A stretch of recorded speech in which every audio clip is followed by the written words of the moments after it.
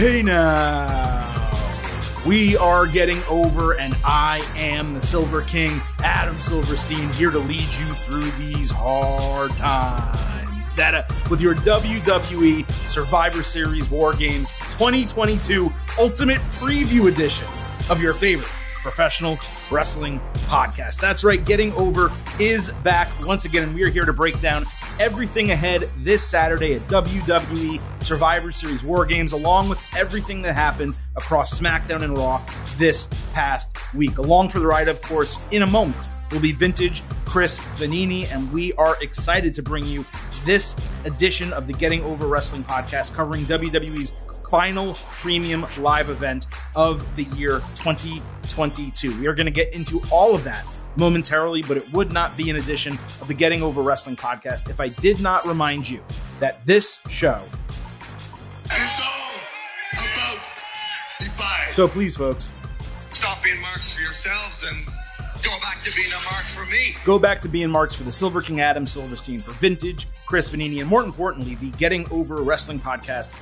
as a whole. Head on over to Apple Podcasts and Spotify. Leave us a 5-star rating. Take a few extra moments out of your life and leave us a 5-star written review on Apple Podcasts as well. If you do, we will read it right here live on the show. The ratings, reviews, super important in helping us grow. Also important is for you to follow us on Twitter at Getting Overcast. Not only do we tweet live about wrestling all week long, not only is that the first place that we drop our brand new episodes so you know as soon as they go live, we also post pre and post show polls before and after premium live events. That way your voice can be heard. You can let us know what your pre-show expectation grades and post-show final grades are for pay-per-views and premium live events, and that will happen once again this coming Saturday. Another thing that we do on our Twitter account at Getting Overcast is live pre-shows of premium live events and pay-per-views. Now, it didn't work out last week for AEW Full Gear. Myself, Chris, we were both a little bit too busy, but we will be back with a live WWE Survivor Series War Games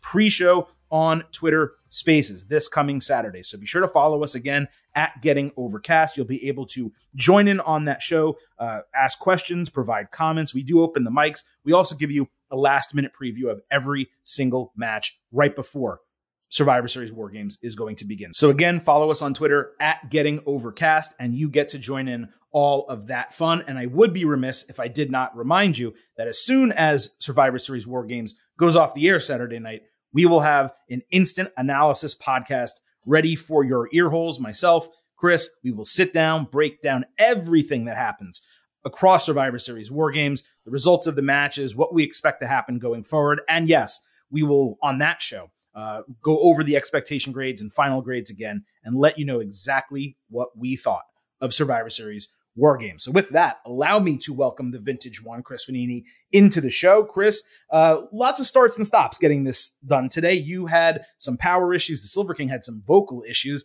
putting it mildly. And now we're finally here to talk wrestling, which is what we are meant to do. And this is kind of how I'll get us into the episode, right? I think Survivor Series War Games in totality, it's a really strong card. It's 5 matches, but they're 5 extremely solid matches. The one thing I'll say, though, that I've noticed on television is it seems like almost everything else, with the exception of maybe the Intercontinental Championship, because there is like a overall storyline ongoing there, it seems like just everything else has taken a backseat. There's like no additional women's storylines. There's no contenders that are being built. I thought SmackDown Friday night was a superb show. Great storytelling in wrestling. I don't believe I had a single negative coming out of SmackDown. Raw, I thought it was a strong opening. The closing was okay, but in between, the rest of the show really dragged. And it just hurts that there's no tag team division, like titles. There's no main event division on that show in terms of a world championship. Yeah, Seth Rollins has the US title, but again, we've discussed this so many times at this point. It's like ad nauseum. Good wrestling for sure on Raw, just not a lot of things that actually had to do with Survivor Series, which is really the entire point of a go-home show. That's going to happen, though. Like I said, when you have a 5-match card and only 2 titles are on the line. Well, that's what happens when you put, 4 titles in the War Games match? 2 tag team titles and 2 men's 4 in the men's match and then 1 in the women's match. Yeah, alone. So they're just all in it, which is fine. Look, it's Survivor. No, I'm sorry. Sorry, 2 titles in the women's match. The women's tag team and the Raw Women's Championship are both in that. So half your titles are in War Games matches. Yeah, look, it's called Survivor Series War Games. It's a 5-match card. 2 of them are War Games. It only really matters what happens in those 2 matches, and I think they understand that. I think they've built to those quite well, which we'll get into that deep later. But, it is what it is. I actually, speaking of that adversity we've had to go through to get the show started, I was without internet for like 15 hours. I have mobile hotspot on my phone, but it's not great, so I ended up watching all of last night's Raw on my phone, which was a different kind of experience. I can't imagine watching a 3-hour Raw on your phone. I paid attention to commentary a lot more because I was listening a lot. So it was interesting. So I may not have caught everything exactly the right way, but I'm excited for the show. I think it's weird that it's Survivor Series War Games and it's really just War Games, but that's how it goes. So it's a new pay-per-view heavily emphasizing these 2 matches, and that's basically all we're getting. Yeah, and I also don't think that's the worst thing. I don't want to begin the show by coming off that I'm being negative. It's just that you have 5 hours of television, and I know that a lot of effort is being put into those War Games matches, but even like regarding the women's War Games, right? It's completely based on Raw, and they didn't show up, the women, on Raw at all until the final 30 minutes of the show. Well, why wouldn't you have a singles match between 2 of the other women or a tag team match between 2 of the other women in the match? Or, I don't know, just backstage storylines to kind of get things going, bumping into each other, talking shit, brawling. Then you come out and you have the match. Just like world build a little bit. It's just very strange the way that went down. And I thought overall, a lot of the storytelling decisions made on Raw were strange. But I say that to remind you what I said previously, which is that I thought SmackDown, I don't think it was a perfect show by any means, but the 2 hours of SmackDown on Friday flew by for me. Like every segment, I was like, that's good. That's good. That's good. Like, so a little spoiler alert when we get to the good, the bad, and the ugly, any bads or uglies, they're not going to be coming from the SmackDown side. Right. That show's been moving well for a while. It helps that it's shorter. It helps that you put the bloodline across the entire show and you're able to spot fill everything else, and it works. Now, we do have a lot to cover today, of course, because not only are we going to do our WWE Survivor Series War Games Ultimate Preview, but we are, of course, going to cover everything that happened across SmackDown and Raw, not just building to those matches, but also on their own, things that have nothing to do with Survivor Series War Games. So for anyone who might be a first-time listener to the podcast, or you just happen to be listening a lot closer to Survivor Series War Games, and you're like, I don't really care about everything that happened. That doesn't have to do with that premium live event. I just want to get right to the preview. Well, we do have timestamps in our episode descriptions, so if you want, you can jump right to the Survivor Series War Games Ultimate Preview, but we always have that in the main event portion of the show, the end of the show, and we kick things off by breaking down everything else that happened across SmackDown and Raw. Now, this week, we do not have a main event. There was not a huge overarching topic, so we are going to get started, as we always do with these Tuesday WWE episodes. It's normally our second segment, but we're kicking things off this time with the good, the bad, and the ugly. And I'm sorry, Miss Rosie Perez, I call a spade, it just is what it is. But you can't give credit to anything dude says. Same dude to give you ice and you own some Jordan. It's time to wake up the dead. You sound a little naive in the articles that I read.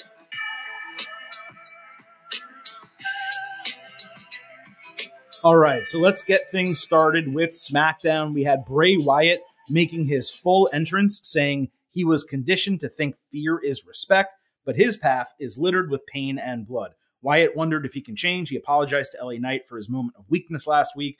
Knight got booed, saying the apology conflicted him because he believed not fearing Wyatt actually got him respect. Knight said he believed Wyatt. He extended a hand, but when Bray went to shake it, he sucker slapped him, and then he accepted the apology. Wyatt said, hey, we're even, it's cool, and he would fight urges to be violent, with Knight's next decision determining the rest of his life. So then Bray extended his hand, but rather than shake it, LA Knight slapped him again.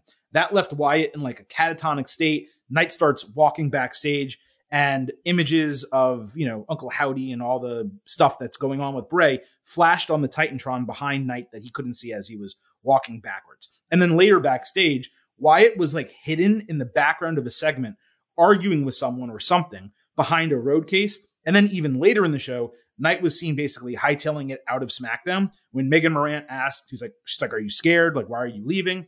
And he's obviously said, no, I'm not. The masked man that we've seen in the videos was lurking behind him.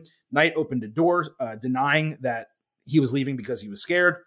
And then after a commercial break, he was shown squashed under a pile of equipment, ladders, kegs, chairs, wires, all tons of stuff, with people rushing to help him. So, I could see some maybe being frustrated about this, but I found all of this intriguing. Wyatt is basically like swallowing his demons. He's willing to make amends for his actions, only for Knight to make the exact mistake that Wyatt warned him about. I thought Bray's facial expressions were superb here. This is obviously going to play out over the coming weeks, but it really seems like a purposeful effort to give us a deeper look at Wyatt's mind, his motivation, and the conflicts that he's facing. And then above that, or beyond that, I should say, they're setting up a feud. Bray Wyatt and LA Knight. And that's what we've wanted from this. We've wanted this to manifest itself into something happening in the ring, and it finally did. So this was a good for me. Oh, this was absolutely a good. This is the best type of stuff you can get out from like a heel LA Knight. I got to start with him. He comes out. He was awesome too. Yeah. He comes out and he immediately starts getting whatted by the crowd, and he changes up his cadence. It stops the what and it turns into boos. Like that is that is like a teaching moment to everybody. Like that's how you get out of a what and get back into what you want. Terrific job on the mic there to set it up. I loved that he did the first slap and then got out of the ring. So it was like he was tough enough to hit him, but not tough enough to stay there. Like it was just a great like being a heel. He was like he was being a dick, but also being a coward at the same time. Like it totally worked. And this idea that like Bray's trying to be nice now. He's trying to figure some things out, and LA Knight's just here to basically bully him and tease him. Like, that's a great story. That's a great story for Bray Wyatt coming back as we try to figure out what Bray Wyatt is. And then everything else happens backstage, and it was interesting. I thought this was really, really good. And you got a meme out of it. The Bray Wyatt eyes close-up of his face turned into a meme over the weekend, too. So I thought this was great. I just love the whole concept of, like, he has this thing buried so deep down inside that it's only right now manifesting itself like in non-physical forms, like you're seeing it on the Titantron and all that type of stuff. But then someone has to push him, not just a little bit, but has to really push him because he has this thing buried so deep for this to come alive and happen. And we still don't know, as we continue seeing this unfold on television, we still don't know, is he Uncle Howdy? Is Uncle Howdy a part of him? Is it someone completely different that's pulling the strings? Like, there's just so many different ways they can go with it. And every time that you think you have an answer, they kind of change the question to a little bit of a degree. So I don't know. I think they're crushing it. There was a down part initially that you called out, like the first 2 weeks, I would say, coming out of the big reveal. But ever since then, I think they've really been doing a good job developing a specific storyline while simultaneously continuing to build intrigue into what's actually happening around Bray Wyatt. Yeah, and this is also very much elevating LA Knight in his first real main roster stuff post, the model stuff. This is him on his own for the first time, and he's absolutely meeting the moment too. They're both both of it, the whole thing, definitely working for me. And by the way, there's not even a guarantee. Like when we talked about this last week, we said, hey, this isn't a bad feud for LA Knight because he's still new on the brand. It's easy for him to lose right now. You don't want him to lose once you've built him up. It's better for it to happen now. And these are the types of people that Bray Wyatt should go through because LA Knight can correct himself and just win a bunch of matches afterward, right? But there's also no guarantee that LA Knight loses this feud, or at least loses maybe the first match of this feud. Yeah. Because what's this Bray Wyatt character? It's this guy who's having these demons that he's struggling with, and clearly he's not all there. And he's not some demonic dominant wrestler right now. He's not the Fiend that, LA Knight's going to fight. So there's a very good chance the first time they actually fight, LA Knight beats him. And then maybe there's another part of his personality that comes out Fiend-esque, and then makes him more dominant in perhaps a rematch. So we don't even know that it's going to be like one-sided Bray beats him and the whole thing's over. Right. I'm just picturing LA Knight beats Bray Wyatt and how funny that would have imagined like a year ago. And how people would freak out over it. Oh, they're burying Bray. This guy with a terrible name. Anyway, it's funny, though. SmackDown World Cup, we had 2 matches for it on SmackDown, obviously. Ricochet representing the United States, Mustafa Ali from Raw representing Pakistan. Ali was given an out before the bell. A trainer told him backstage he technically was cleared to wrestle, but he really shouldn't do it because it's risky. Ricochet also tried to convince him otherwise because they're friends, but Ali said, I'm doing it. You're not going to stop me. They dapped each other up, and then the match started. So Ali hit a sick avalanche falling backstabber. Rick rolled through Ali, flying over the ropes for a Michinoku driver. Ali avoided a Phoenix Splash and locked in a cool, like clutch-style submission. Rick came back with a Snapdragon, Lariat, and Springboard Moonsault for a false finish. Ali hit a Casadora flip pinning combination and then a Tornado DDT, but Rick avoided the 450 and hit a Shooting Star Press with Ali standing. So he basically, the Shooting Star Press came down while Ali was standing and falling backwards. And this was for a win in 11 minutes. Ricochet dapped him up after the bell again and then helped carry him to the back. The crowd was really hot for this, and rightly so, because the wrestling was superb in this match. The storytelling was also great. Ali got the excuse for a loss because he basically remains a contender for the United States Championship over on Raw. We'll talk more about that a little bit later. The finish, the way Ali took that shooting star from a standing position, that was exceptional. And the post-match was a nice touch on the entire thing. No surprise. These two can go. They can bang.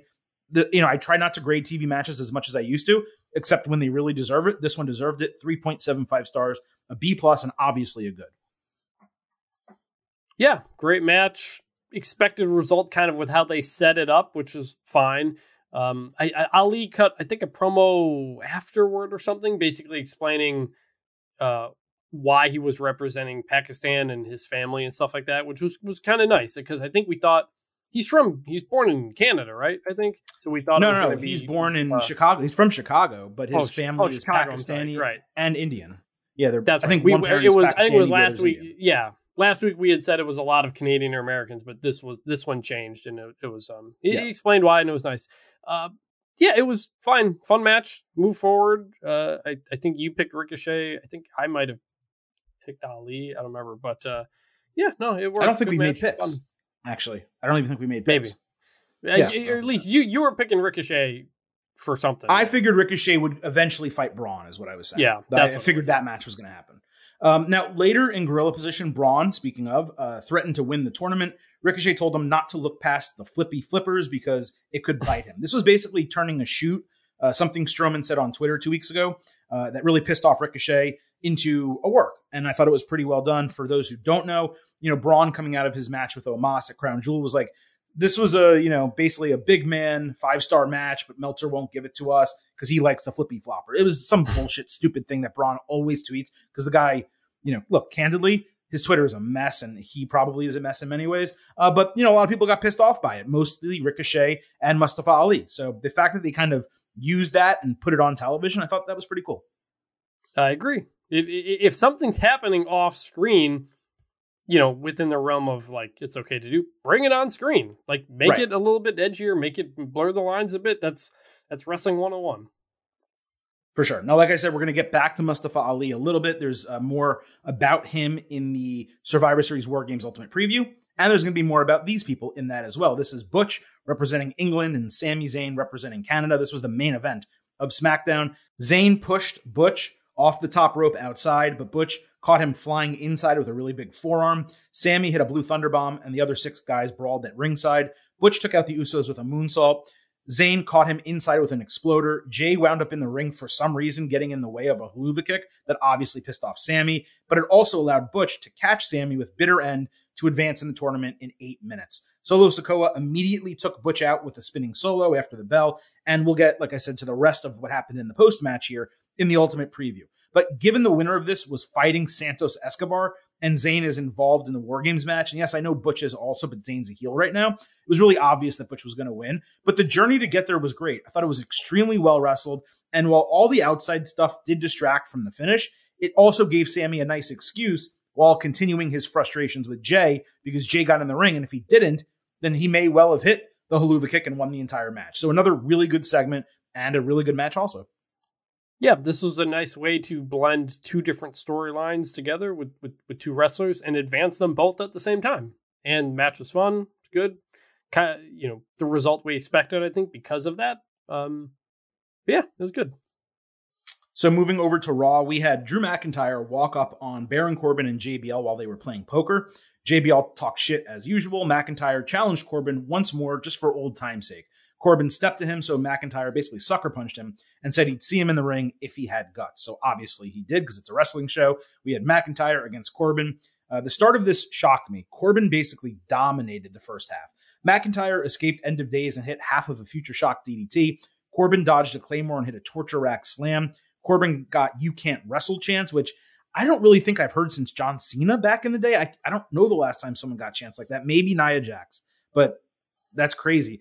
He also ate an exploder into the barricade. JBL distracted as Drew went for Claymore, so Corbin hit Deep Six. And then suddenly, Akira Tozawa showed up and stole JBL's hat. Corbin got distracted and ate Claymore off the ropes for the 1-2-3. So when I call this bad, which is my grade here, I don't mean that it was poorly wrestled or that it wasn't entertaining. That was all relatively fine.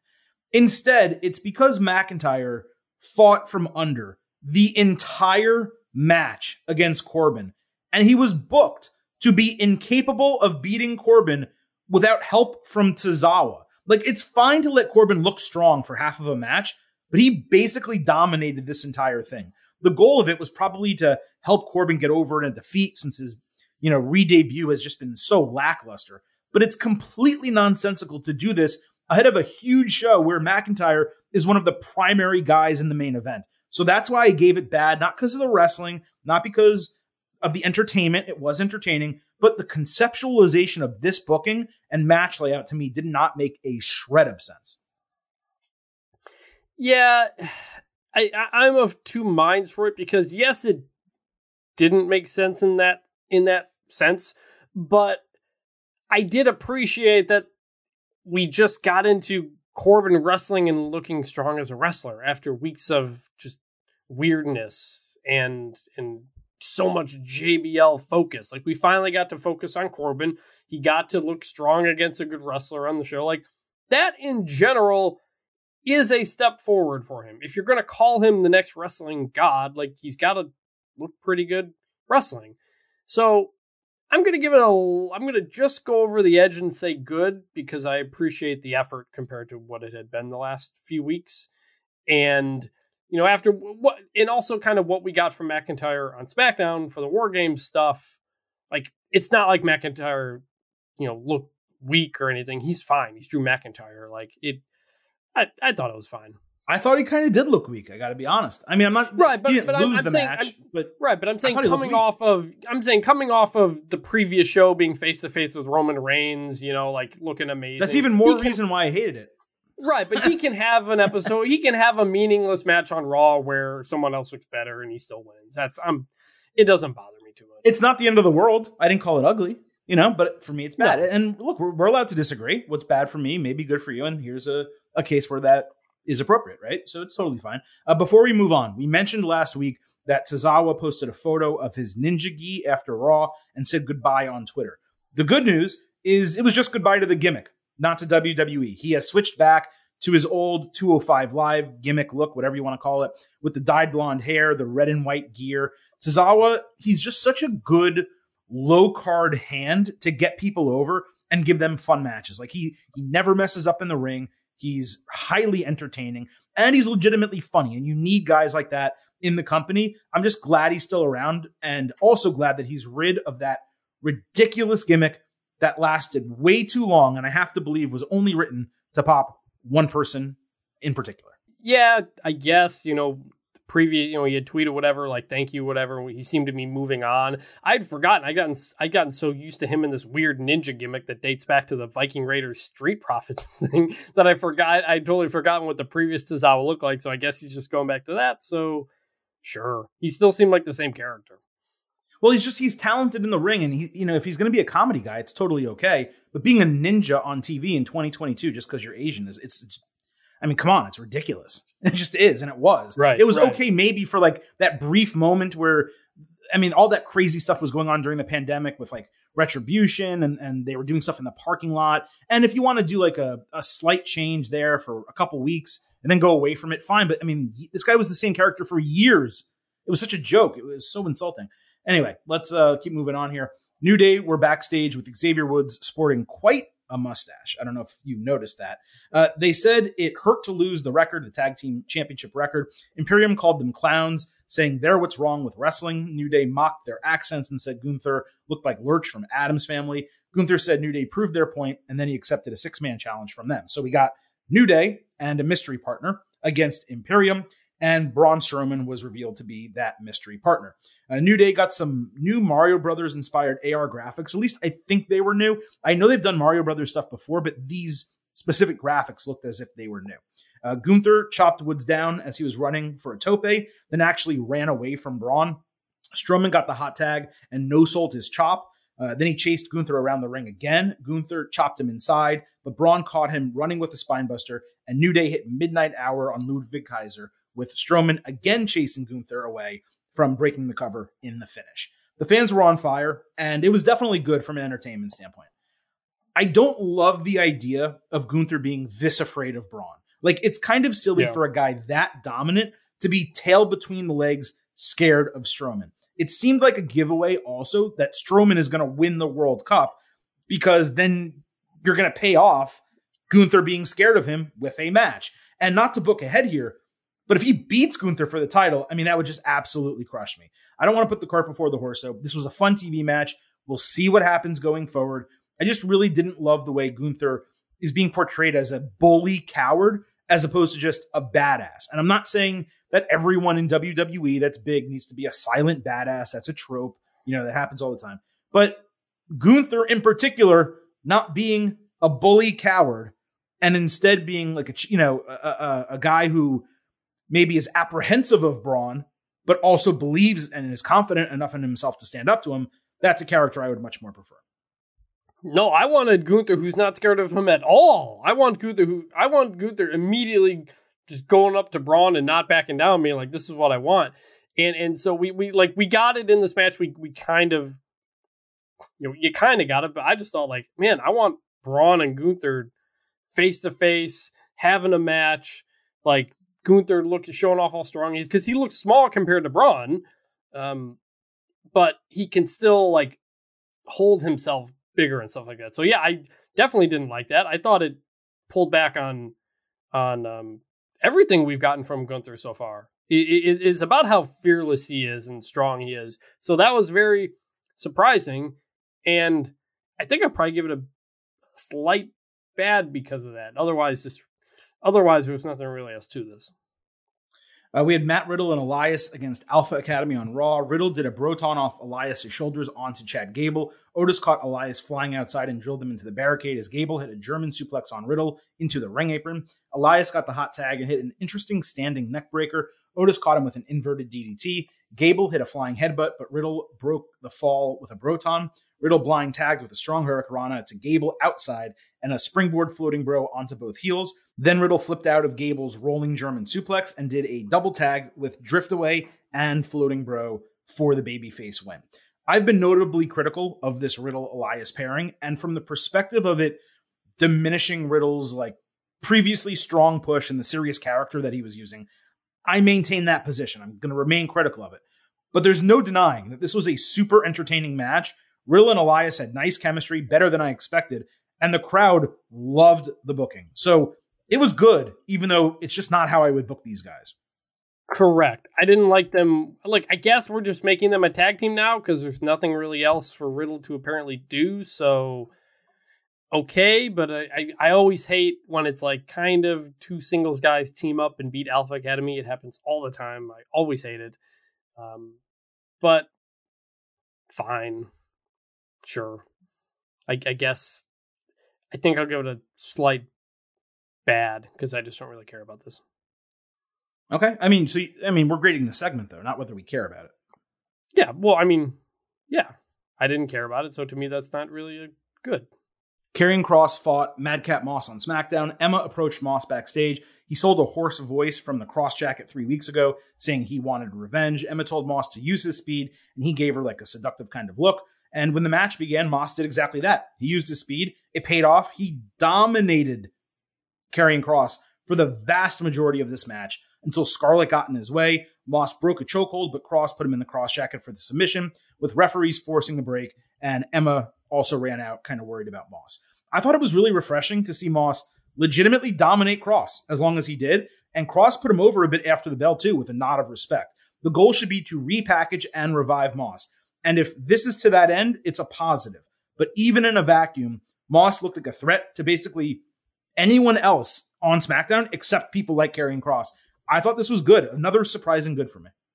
Yeah. Look, we said, I think it was last week when the Emma Madcap stuff was being alluded to, and I was like, look, it's something. He's doing something better than doing nothing, and it ain't offensive. It's new. It's fine. I give this one a bit of a good. They're telling a story. They're doing something. Not that hard. On Raw, we had Johnny Gargano against The Miz. Gargano backstage said the only thing he wanted out of the Dexter Lumis situation was to help out an old friend by doing the right thing by him. Miz said he hurt his hand during a TikTok. He said this while he was making his entrance for the match. But since Gargano was Johnny wrestling, he found a replacement that way he could still wrestle. And then Omos entered. Gargano outsmarted him, hitting the ropes and hitting a couple super kicks, but Omos caught him flying for a chokeslam and got the win in 3 minutes. So my gut reaction to something like this is always going to be negative. But with Triple H booking, I just don't have those natural concerns about someone like Gargano losing in this fashion. The truth is that Johnny right now is a lower mid-carder on Raw. And it was fine for him to lose to a monster in this fashion while still looking like he was figuring a couple things out and trying to knock him down. He got him on the canvas. He's being positioned as an underdog just like he was in NXT. I saw so many people overreacting to this. Not every loss is a squash or burial, even if it's a 3-minute match. Omos also needs to be rebuilt after losing to Strowman, and having him beat Akira Tozawa doesn't accomplish anything. Having him beat Johnny Gargano does. So I actually worked this out as a marginal good. I'm not concerned about Gargano. I'm not in love with Omos or anything like that, but it made sense to me why they booked this in this manner. And I did find it entertaining and keeping within the Miz Johnny Gargano storyline. Johnny Gargano, frankly, just should not beat Omos right now. There's right. Nothing we've seen from him to they're so different sizes. Like, this is just like the natural story. It's fine. It's not like Johnny Gargano is in the middle of doing anything important right now. He can lose this match. It's fine. If you want to say Gargano should be doing something else, totally with you there.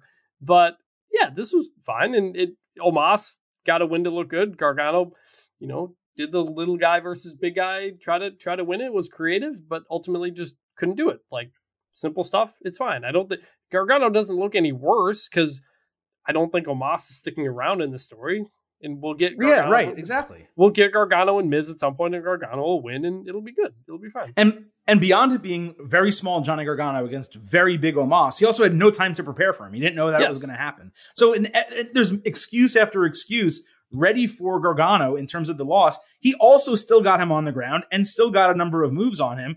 But you can't expect the guy his size to be the guy Omos' size. The argument could be, well, they just shouldn't have booked that. And okay, maybe, right, perhaps, but it kept with the storyline, and it made sense for a heel to go out and get the one guy that he could get. Now, I wish there was a little bit more of like Miz talking to MVP backstage earlier in the show, that we were like, why is he talking to MVP? And then we see Omos come out and we're like, oh, that's why. And oh, that sucks for Gargano, right? Like, build it up a little bit more. So they could have done it better. It could have been executed a little bit better. But like, again, there's a couple things that happened on Raw in particular, where I saw people online screaming, this sucks, this person's being buried.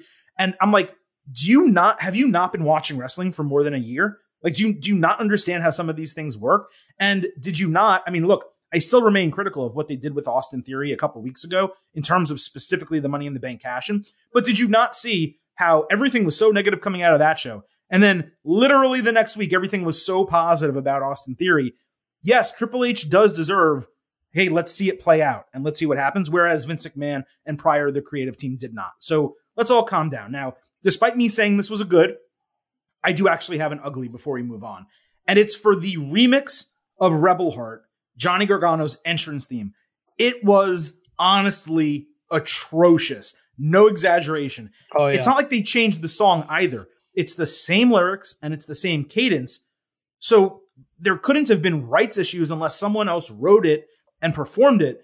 It's just a straight up remix with a far, far, far worse track. It is really awful in every single way. That remix deserves an ugly, and it also deserves this. 0.0. 0.0, Mr. Blutarski. So I noticed that too. And I wasn't sure why. Do we know, was it a CFO's thing? Even if they made the song, the lyrics, they still utilize the exact same lyrics and the exact same flow and all that. So, which I'm fine with, which I was going to say, like, if you can't use the CFO's version of a song for whatever reason. But what I'm saying is, if you can't use that song, theoretically, you can't just remix it and utilize it. I don't know. That's what I'm saying. But like, if I'm just saying, if the scenario is we can't use the CFO's version, but we can still use the general song, we just have to redo it with something else, and that's what they chose. I like that. I would like them to do that more instead of changing. Well, I like that they kept it, but the remix was horrible. If it's kept, but it's good, then it's okay. I thought it was fine. I didn't hate it. I didn't love it. The other one's obviously the other one's better. I thought it was fine. It was truly awful. It was for I can't even find the words to describe how bad it was. It sounded like you gave it a 0.0. So it's true. It sounded like what's it called when there's like a band that's not the real band, but it's a tribute band. It was like a tribute band of Creed doing Johnny Gargano's entrance theme. It was the worst thing that they possibly could have done with it. And they changed it from a woman's voice to a man's voice. And it just completely, it affected the way that the song hits. Everything about it was bad. Oh my God. So disappointing. I'm sorry. Also, look, we're going to move on to the Survivor Series War Games Ultimate Preview momentarily. I don't want to make this a weekly thing because it's really unfair to crap on people regularly. But Kevin Patrick on Raw right now, he's becoming unlistenable. Like the Raw commentary, it's straight up awful. The lead-ins and exits from segments, particularly this Monday night, they were botched and clunky. Yeah. And I'm really just curious how long they're going to continue with this. I don't see how anyone is in production or Triple H in Gorilla listening to this weekly and thinking it's working or that it's a good idea. This isn't Mike Adamle bad, okay? It's not Adnan Virk bad because at least Kevin Patrick likes the product and is enthusiastic. But he is like a robot out there. It's way worse than Jimmy Smith. And I mean, look at those names I just mentioned. How bad has Raw commentary been recently? I like Jimmy Smith. He wasn't necessarily the best possible choice, but like, what are they doing? Why can they not find a person to do wrestling commentary on? Bring in someone from the outside who does this for an independent promotion, but does a good job. Find your Excalibur. Find a lower level Tony Schiavone. Bring in Mike Tenay. Do anything. Find someone. Not Mike Tenay. He didn't really do color anyway. Or he didn't do play-by-play. I mean, I'm sorry. But bring in someone who is capable of doing this because Kevin Patrick, love him as an interviewer. I like him perfectly fine hosting the Raw talks and any of those talk show segments before pay-per-views, the kickoff shows. He is not meant to do wrestling play-by-play.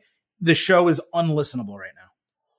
I just remain so confused by the decision. Like it felt like such a Vince thing to do, to just be like, no, let's try this guy here. Like I know he's done main event before and stuff like it, but just like, it's not there yet. Like it's he's not a wrestling play-by-play guy. It's just not his speaking style, his commentary style, because he's done the other stuff for so long and he's very good at that. I remain very confused going away from Jimmy Smith to this. Just, I don't know. It's weird, and it was noticeable this week, not necessarily in the commentary of the match, but the getting into the interview with Seth Rollins. Yes. Some of the stuff at the end when there was a package coming up, I don't know if it was a production issue or if it was commentary, but just it stuck out again this week. There was a point where he was reading off a script the purpose of the advantage match, like right before the main event, where he's like, and if, the reason why we do the advantage match is because one team will have advantage, not just once, but 4 different times throughout and it sounded like the single most scripted thing from that a person on commentary has ever read in WWE. It's like, okay, if it's going to be scripted, that's fine. You read it a few times, you memorize it, and then you kind of do it a little bit off the cuff. It was just horrendous. The whole show, this was his worst show out of all of them. And it's almost like it's getting worse as we go. And again, he seems like a really nice guy. Everyone seems to really like him backstage, the wrestlers. They seem to have great time with him on the kickoff show panels and doing the interviews, and they love messing with him. Like, they don't do that with people they don't like. So clearly he seems like a nice person, and I don't want him off my television. Put him backstage and have him do backstage interviews and stuff. But you got to figure out another solution for Raw commentary, because this is not working. And you know what? It's affecting the show. It's one thing if a show maybe isn't the most exciting, there's not the best matches, whatever the case might be. But when the commentary is also that bad, it puts you in this impossible situation where you're going to lose viewers. People are going to say, wow, this is boring. And I don't even get why I'm supposed to be excited about this, because commentary is not making me excited. And they just tune out. And they really need to figure out a solution after Survivor Series. That's really the way I want to leave it. Do you have anything else to say? Nope, that's good. All right, Chris, let's move on from the good, the bad, and the ugly. And we can move into what we might as well call the main event of today's show. This is the main event. Our WWE Survivor Series War Games Ultimate Preview. There are 5 matches on this card. We are going to break down each of them along with what happened across SmackDown and Raw this week to kind of preview getting into them. Now, we do know, of course, there is a SmackDown Go Home show this Friday, and the main match on that show is going to be an advantage match for the men's War Games, so we're not going to be able to include that in our analysis and commentary here. Nevertheless, we're going to break down all 5 of these matches, starting with AJ Styles versus Finn Balor. This is the only match on the card that either is not a title match or is not a War Games match. Will they add a 6th? It's very possible they do on SmackDown this Friday, but as of right now, we only have 5 matches for the show. And Judgment Day was involved in numerous different parts of Raw, but really the only thing that affected this particular match was Styles cutting a really generic backstage promo on Balor. Balor then stepped up to him, saying he's not just a bad guy, he's the devil. All the OC was standing there alongside Styles. So after Balor said that, Rhea Ripley ran in and just blindsided Mia Yim with a kick to the face. And then both factions brawled out of the backstage area into the parking lot before tons of folks separated them. That was really it. I think, look, we've already had AJ Styles and Finn Balor once with no build, and that match absolutely banged. Here, there's definitely a build. I'm not saying there's not. They've gone over it for multiple weeks. Styles first had to bring back the OC. Then the OC had to bring in Mia Yim just to truly even the sides against Judgment Day. And then we enter a Survivor Series pay-per-view where you think, well, this is a feud ready-made for a traditional Survivor Series match. And we don't get it. And instead, we get AJ Styles versus Finn Balor one-on-one. So they started trying to tell that individual story, which they've done. I'm not saying they haven't. It just feels like for this match, which remains a dream match, I think people really want them to fight in that one ultimate match where they put everything on the line and you get the best out of both of them. And this to me doesn't come across as that type of match. I assume there's going to be interferences and distractions, especially, yes, Rhea Ripley and Mia Yim are in the Women's War Games match, so maybe they won't get involved, but there's still the other guys on both sides. So I don't think this is going to be clean, Chris, in any legitimate way. And it's also pretty clear, given how well Judgment Day has been featured and what Triple H is doing with Finn Balor on television right now, he is going to be making Finn Balor into a main eventer again. And AJ Styles also, if you look at like the last couple of years, this guy just no longer wins anything. He doesn't win his feuds, and he particularly doesn't win matches on premium live events. So my prediction here is Finn Balor beating AJ Styles, probably through some interference distraction, but nevertheless winning.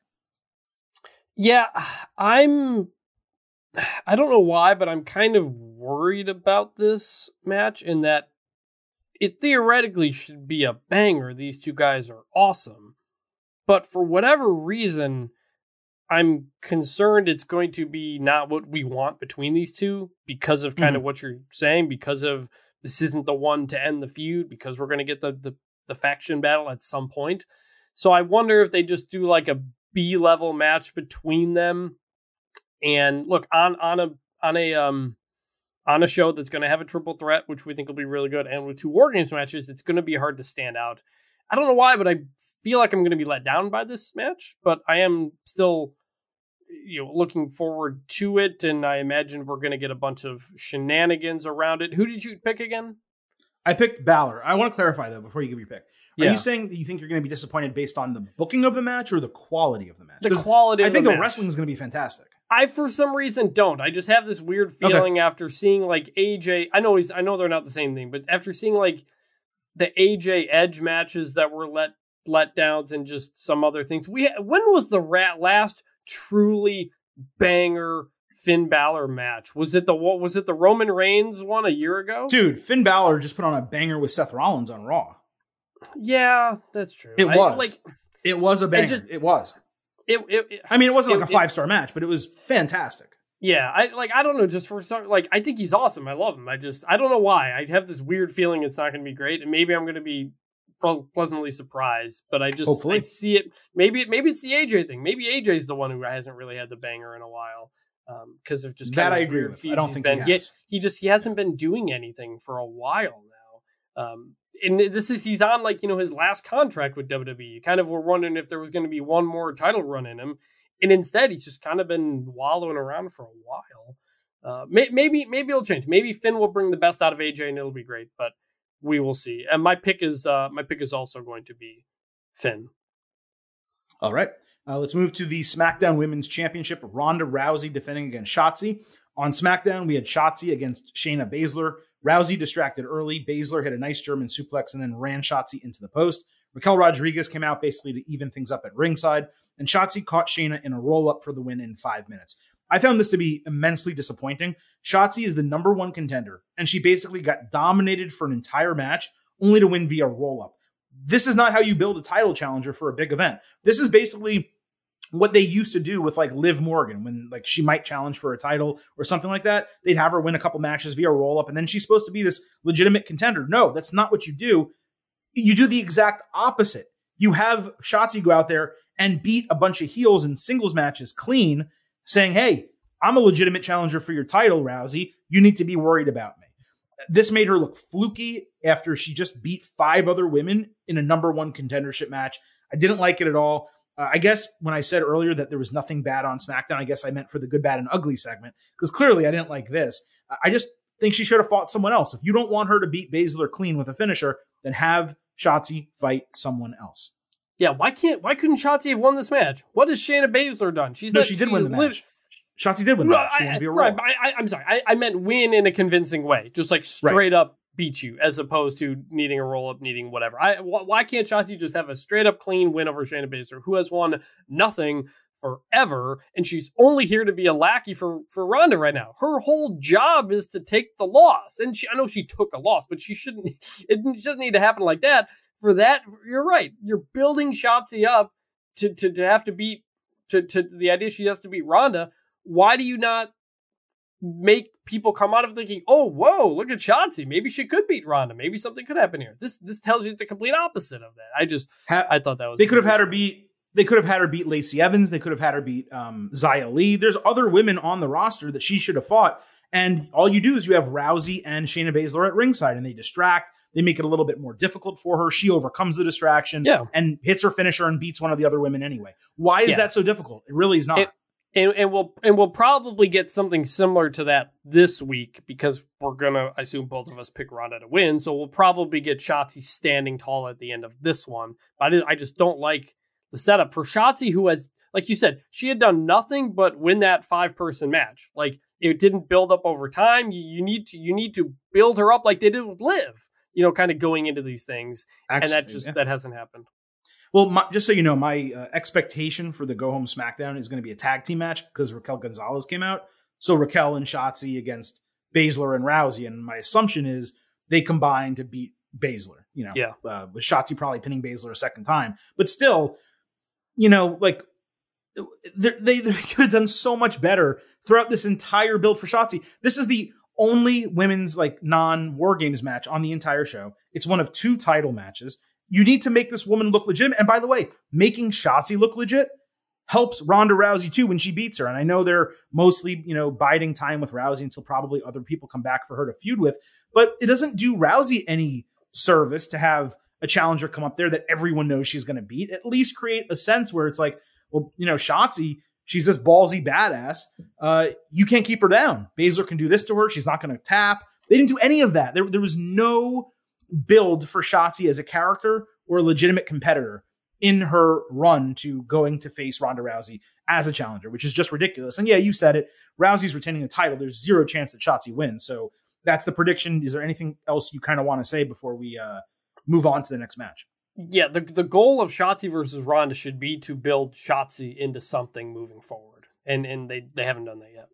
Legitimize Shotzi, give Rousey a big win, or not a big win, but a notable win to retain her title. And right now, neither of those is going to get accomplished. And that's unfortunate. Now, their match, by the way, could still be great. In fact, I do think this match will be good. I should note that. Shotzi's a very good wrestler. So her and Rousey together, I think they could do some really inventive, fun stuff. I have no idea what to expect from this match. It could be good. It could be horrible. I honestly feel like the range is very wide. Oh, I disagree that it could be horrible. But I'm optimistic that the match will be quality. But they haven't done anything to really legitimately get us excited about it. Let's move to the newest match that has been booked for the show. Seth Rollins versus Bobby Lashley versus Austin Theory in a triple threat match for the United States Championship. On Raw, Seth Rollins was interviewed via satellite. He explained that he asked for this match because he knows he can survive and get past Lashley, and Theory's just stupid, so he doesn't really concern himself with beating him. Rollins said Theory timed his cash-in attempt well, but the reason he was stupid isn't because of that, but because of jumping Rollins last week. Rollins said he used to be Theory, basically saying Theory's a younger version of him.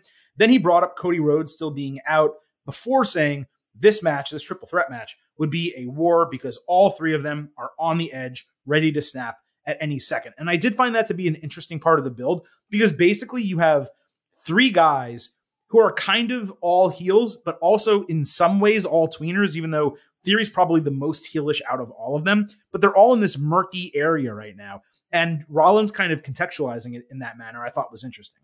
Theory was infuriated watching Rollins backstage, saying that him hitting rock bottom was the best thing to happen because he's not the next this or the future that. He's a new man ready to be taken seriously. Both of these promos, Rollins and Theory, I thought were tremendous. Rollins sold the hell out of a match that had not even been announced until he started talking. He also put over Theory 2 different times. Theory doubled down on his comments from last week, and he was totally believable in everything that he said. I thought it was just top tier stuff from both of them. I'll get into this more when we talk about the match, but I am all in on Theory right now. Like, it doesn't change the cash-in issues that we had, but they have very much turned this around in a big way, and I'm very excited about his future. The point about everybody kind of being tweener, this is the issue we talked about last week, where Seth Rollins is the face because people like to sing a song. That's kind of where we're at with that. And Lashley's not really a heel because there's no reason to not like him other than him beating up Mustafa Ali, but nobody cares about Mustafa Ali. So everybody's just kind of in this weird spot. And honestly, the person I think has the most clear direction is Theory. And I think he's standing out more because of that. I think that's a good point. He does have the most clear direction going into this match. That's definitely correct. So we had Theory against Ali, a scheduled match immediately after this promo. Ali was selling his injured ribs even before the bell. Commentary was focused on selling Mustafa's guts and fortitude because he was wrestling injured. And I will say, out of all the criticisms that I just gave Kevin Patrick for commentary, throughout the show, basically, this match, he and Corey Graves both did a really good job putting over Mustafa Ali on commentary during the wrestling. Ali got really good offense, including a sunset flip powerbomb out of the corner, and he hit his 450 splash finisher. But on the landing, he sold the ribs. He was unable to cover Theory in time. Ali got pounced off the ropes into the barricade. That gave Theory an opening for a town down and the win. I mentioned this a little bit ago with Johnny Gargano. I saw people screaming that Ali is getting buried worse under Triple H than under Vince McMahon after this. And I'm just starting to really believe, Chris, that some fans turn off their brains while watching television.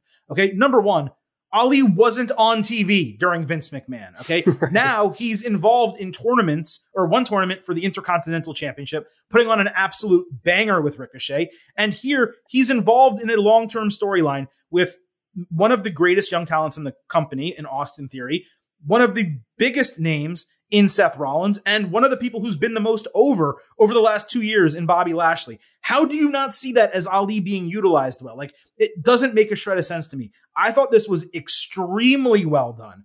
Ali had an excused loss before the bell even rang because of the injury, yet he showed out. He got a vast majority of the offense. He even hit his finisher, which would have been a win if he wasn't injured. And again, commentary was singing his praises the entire match. How can you be blind to that if you're watching this? It just seems like the setup is kind of clear here, with Ali being kept strong to challenge whoever wins the triple threat. The booking across SmackDown and Raw from Ali, for me, made total sense, and this was extremely entertaining. I love this. This is going to continue what I was wanted to say about Theory, but like this aggressiveness, this power that he's using, because he's a strong guy. This is like I said, I'm all in on this Austin Theory. Not the guy who's taking selfies and being sarcastic and talking about he's the future. The story they're telling is, hey, I got too high on myself. I messed up. I got to just get back to working. And he's working. And he's a heel, but like, you can feel it. You can, the story they're telling is the story of his career right now. It's totally working. Just like the snarl on his face, the beard instead of the goatee. Everything about Theory, this is the future star that they see. The Theory we got this week and last week. So this is the plan that they had. They had to get the briefcase off him. They did it in a weird way, but they clearly had a plan for him, and they are executing that plan. Sorry, I thought you were done. I was going to say one thing about Ali, but you go ahead. I'm going to totally veer off the rails here. So say one more thing on Ali, please. Okay. Ali he's being used. That's better than not being used. It's better than being a retribution. They are trying with him. However, I just don't think it's working. Like they wanted, hey, he's the guy who fights through it all. He loses, but he tries hard. He's scrappy underdog type of stuff. I get it, but people just aren't connecting to that yet. People cheered when Lashley went at him last week. It hasn't connected there yet because we haven't had a reason to really connect with him other than he loses. And so he needs to either get some wins. We need to get some vignettes about his backstory before people, I think, really get behind him. I think that's exactly right. I think what they've done with him on SmackDown and Raw is 100% totally fine. And it's made for two really entertaining matches. And the story they're telling is a perfectly fine story that is meant to get him over. The purpose and the goal of what they're doing with Ali booking-wise is to get him over. Just because it's not working, which it's not, doesn't mean that they're burying him or that they're treating him poorly. It's just not resonating with the fans right now because they don't have he's injured and he's fighting through it. He's showing a lot of guts and fortitude. But number one, they're not hearing commentary. Tell them that, those in the arena. And number two, we've seen that so many times. They don't have a reason to specifically root for this guy. They need to be given that reason, whether it's vignettes, backstage segments. You know what it might be? Him just feuding with real heels that are getting massive heat. Someone like Dominic Mysterio or someone like that, right? Because guess what? People were cheering Bobby Lashley and they still want to cheer Bobby Lashley. And people want to cheer Seth Rollins.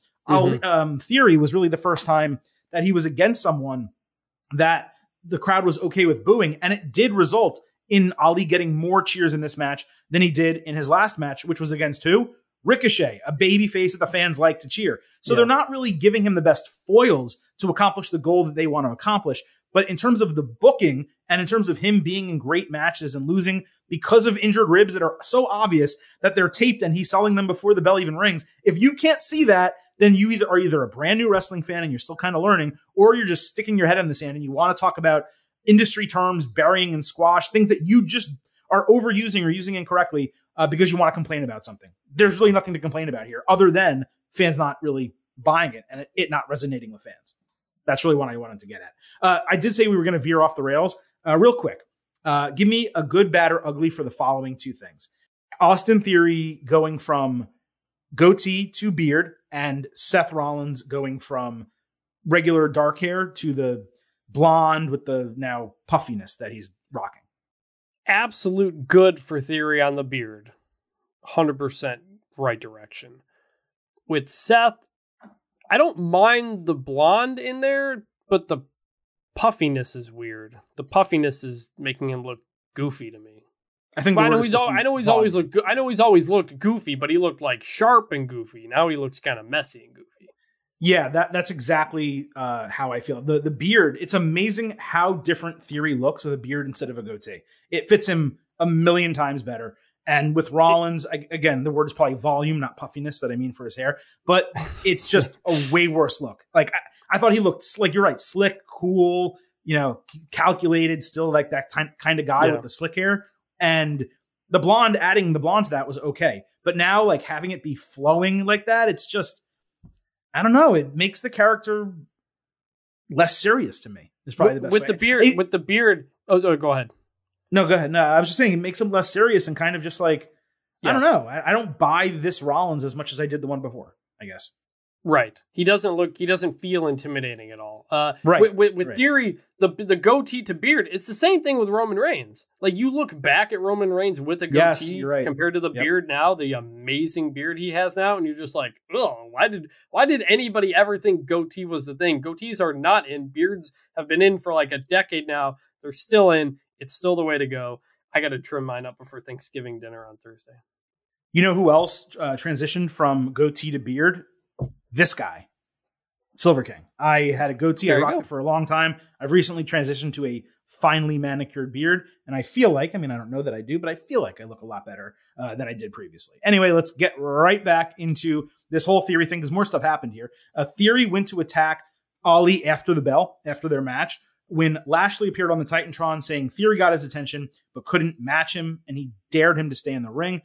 So after commercial, Theory's in the ring. He doesn't back down.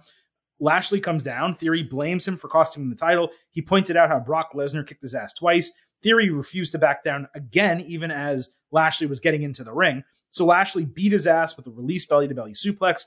Theory grabbed a chair after he was thrown over the barricade, but Lashley no-sold a shot to the back and then chased Theory into gorilla position, where Theory took Ali, who was nursing his injury, picked him up and threw him at Lashley. And then Lashley took his aggression out further on Ali with a hurt lock. They went 3 for 3, I thought, in these segments. The promos with Rollins and Theory nailed it. The Theory-Ali match nailed it. And this with Theory being a heel, but not being a chicken shit, standing up, allowing Lashley to come at him and attack him. I thought it was fantastic. The fact that he just didn't cower, knowing that Lashley's this dominant guy. And then involving Ali again, it reminded us he is just as much a part of this storyline as them, despite him not being in the match. Yes. First of all, I love that from Theory again. No, I'm not backing down. I'm staying here. I'm not backing down from Bobby Lashley. And then eventually he had to be like, nah, I got to do something. I'm going to beat up him. So he's still a heel. Yeah, it worked. Totally worked. That now leaves us, Chris, with the opportunity to predict this match, who we think is going to win and what is going to happen going forward. Why don't you go first? Tell me who you think wins the United States Championship Triple Threat, Rollins, Lashley, Theory. I think it's Rollins, because I don't really see any reason for things to change. I don't think Theory going in from cashing in and missing out to then winning the title like 3 weeks later makes any sense. Lashley also recently had the title, doesn't need it. You could even move off into another Theory versus Lashley storyline or Ali or something. I just don't really see a reason to change it. I think Rollins holds on to it. I'm right there with you. Lashley in the future, it seems like we're going to get another match with Brock Lesnar, so he's kind of biding his time until that happens. Theory, you do not have him fail the cash in just to go win the title here and beat Rollins anyway, because he's not going to pin Bobby Lashley, obviously. That doesn't make sense. And Rollins still is relatively new as the champion, so it doesn't really make a lot of sense to take the championship off him either. So ultimately, I feel like Theory's the fall guy. He takes a lot of abuse from Lashley. Rollins pushes Lashley out of the ring, hits the stop, pins Theory 1, 2, 3, something like that. Rollins retains the title. The question is, does the Rollins-Lashley feud end? Because Lashley has come out and basically said, my goal is to get this U.S. championship back, and I'm not going to stop until I do. Well, once this ends, is he just going to now fight Rollins one-on-one through the end of 2022 and then maybe restart Lesnar for Royal Rumble season? I'm not exactly sure. That's part of the problem, like I talked about going into Survivor Series War Games. There's a lot of builds specifically for this show. Generally, with WWE, once a show ends, you have a pretty good idea of where people are going next, especially when they when titles are involved and they're not going to lose those titles.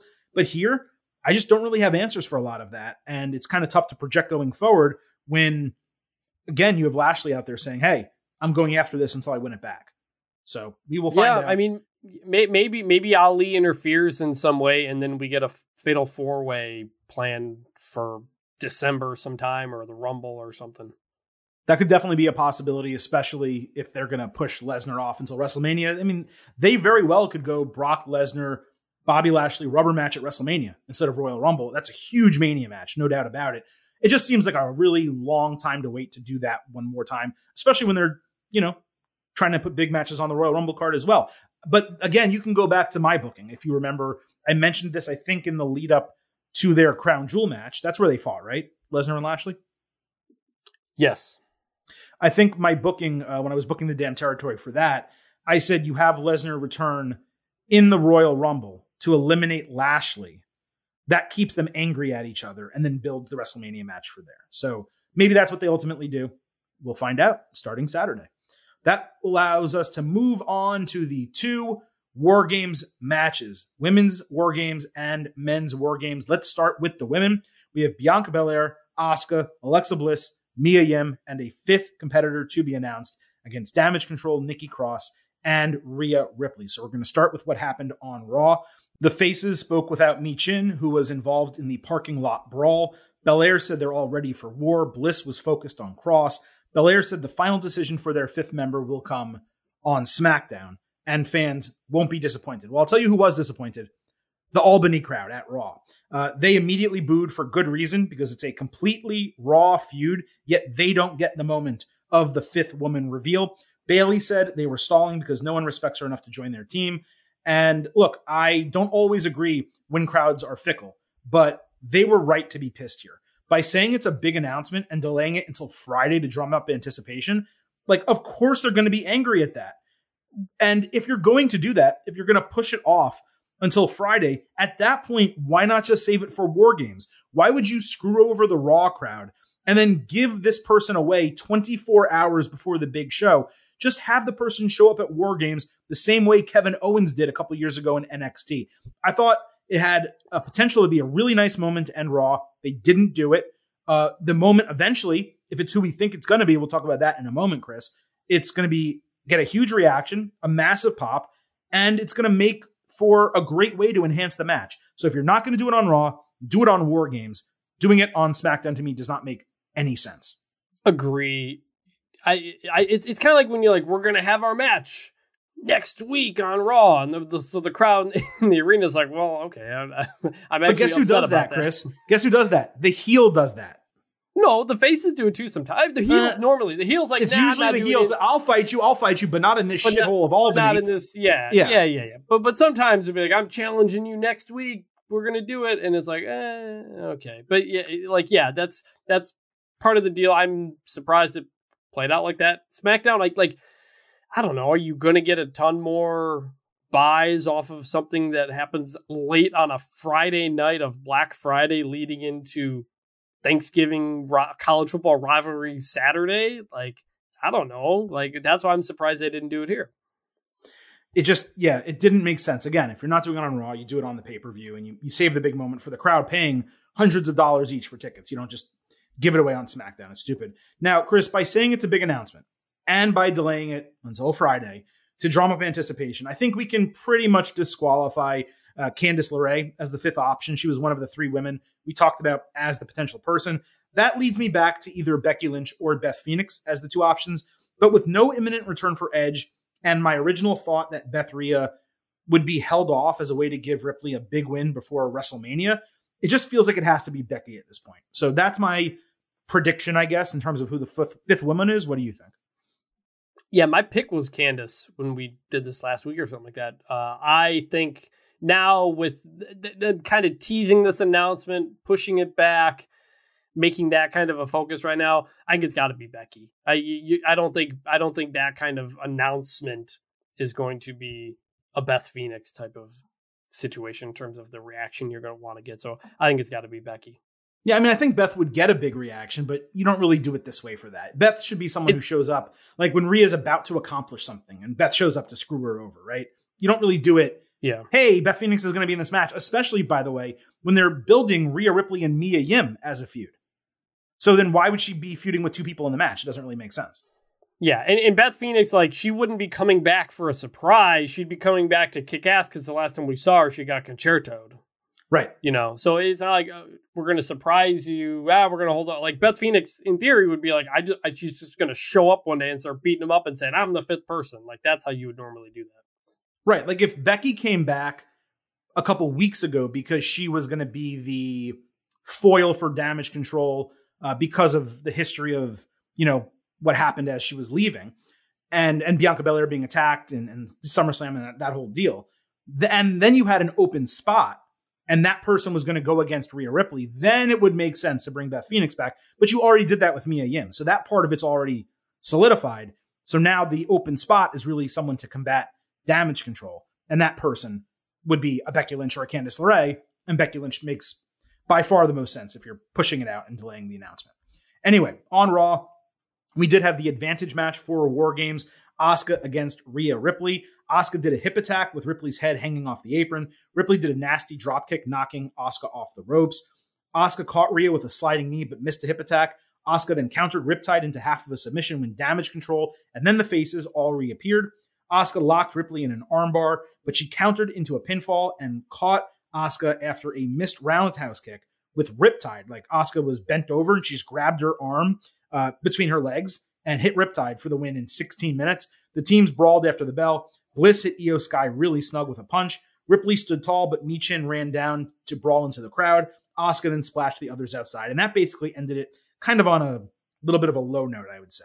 Now, Asuka and Ripley, if you remember, they had a feud relatively recently that went into WrestleMania that was just massively disappointing in the ring. They had negative chemistry. Well, they figured it out because this was awesome work. I thought it was a great match. And the finish was perfectly executed with Ripley just happening to catch Asuka prone at the right time to hit Riptide. I love Asuka, but Ripley absolutely had to win. She's the future of the Raw Women's division. And it's always better when heels have an advantage in a War Games match and the baby faces have to work from under. So I thought the booking was fantastic. The right person won. The match was super entertaining. The only thing that bothered me about all of this, Chris, was that we didn't see the women until like the final 40 minutes of the show. But other than that, we got a really nice go-home match, given this feud has been so long and so involved already. I'm glad it's almost over. And this, to me, was a good way to sell it. Not perfect, not great, but it was good. Yeah, it was weird. We got the big splash outside, and then instead of being like, oh, man, craziness, we'll see you Friday or we'll see you Saturday, like as it fades out, they went from that to like showing graphics of every match before the show. So it was just like, all right, we're moving past the women. We're going to remind you of the matches, and then we'll kick it out of here. That was a strange way to end the show. But yeah, match was good. Rhea Asuka loved it. Heel had to win. Heels have to have the advantage in War Games. That's the whole point of all of this. So yeah, no, it was good. It was solid. All right, now moving over to War Games, obviously making a prediction for this match. Look, Bianca Belair has basically already beaten Damage Control 1-on-3. So if you're putting them all inside War Games, right, you really have to consider that, and the fact that Mia Yim is just coming back, and the fact that they have that fifth member to be announced that we think is going to be Becky Lynch. Are they really going to have Becky Lynch and Bianca Belair lose this match to a group in Damage Control that has basically only lost? Nikki Cross, who, yeah, she's kind of this new character, but there's nothing behind her that makes it a big deal, you know, for her to potentially lose. And Rhea Ripley, who's really the one woman on the heel side who just should theoretically not be involved in a losing situation. Now, there's something to be said for having Ripley pin Belair in this match to go ahead and set up their feud. But in my opinion, that's a WrestleMania feud. You have Rhea Ripley perhaps win the Women's Royal Rumble and challenge Bianca Belair for the championship. You don't really have her pin Belair in November and then build to a match at the Royal Rumble or something like that. That's just not how I would do it, unless for some reason you want to do that feud at the Royal Rumble, you want to do Rhea Ripley and Beth Phoenix for WrestleMania, and then you want to do Bianca Belair, Rhea Ripley 2 at SummerSlam and have Ripley beat her there.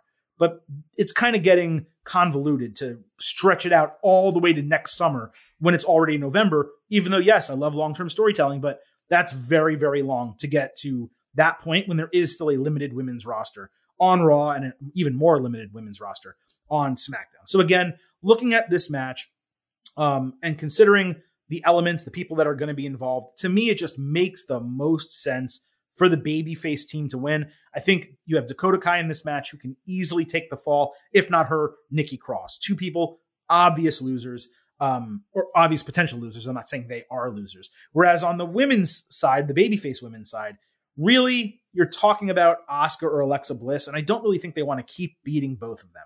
So therefore, I am picking the babyfaces, Belair, Asuka, Bliss, Yim, and TBA, who I think will be Becky Lynch, to win the women's War Games. I think both of these War Games are a little bit harder to pick than maybe you think initially. Absolutely. But ultimately, I think if Becky Lynch is coming back, she's going to get a win. And Damage Control is not in a position where they're some dominant faction. They've lost a bunch. Nikki Cross can easily take a loss. She's doing nothing. I just see a lot more people on that side that can take a loss. Rhea can be disgusted with them and go back to doing her Judgment Day stuff with Mia Yim.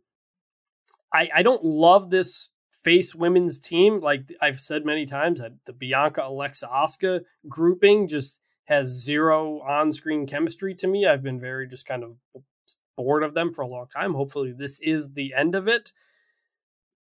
But I think I'm going to pick the faces because of our presumption that Becky Lynch is that person. Now, if it's not, if it's Beth Phoenix, I think I would take the heels. If it's somebody other than Becky, would you take the heels? Yes, I would. I think so too. If it's Candice LeRae, which would just be such a huge disappointment to build. I love Candice, but to build up this huge announcement and then have it be her on SmackDown, like it's going to be met with crickets. If it was Candice, I would have the heels win. If it's Beth Phoenix, I think it would make sense for Ripley to pin her. I do. In a situation where she takes a lot of damage from other people, Ripley pins her, ha ha ha, I've still got one over on you. Then you can build that singles match theoretically for the Royal Rumble. Right. So yeah, I think Becky Lynch is kind of, pun not intended, the linchpin to me definitely picking the baby faces. But I do think also it makes the most sense for the faces to win this match. It finally would end the Belair feud with Damage Control, allow all these women to finally go their separate ways and hopefully do individual feuds and not just all be stuck together the entire time. And maybe develop some women's tag teams and kind of move on with everything. They need to move on with the Raw Women's Championship. They need to move on with the Women's Tag Team Championship. And they just got to fix this division because the booking right now has been stale across the board, Chris. And I'll tell you what, I was going to bring this up as well. Speaking of stale, I think we all love Bianca Belair and think she has a huge ceiling in WWE. And she's already been massively impressive. But to me, she's starting to get stale to me. It's like she's been in one feud over 3 months, has already beaten everyone involved multiple times, and has no obvious challenger left outside of Ripley, who we just said should probably be for WrestleMania at this point. The post-match beatdown that we got on Raw was a great example. It was a battle, everyone's fighting, and then Bianca Belair shows up and one punch knocks out 3 different women. It's like her character just has no depth other than being incredibly dominant, and I think that's going to start to wear on the audience. So my hope is that coming out of this, they just do something a little bit different, a little bit more intriguing and interesting with Bianca Belair.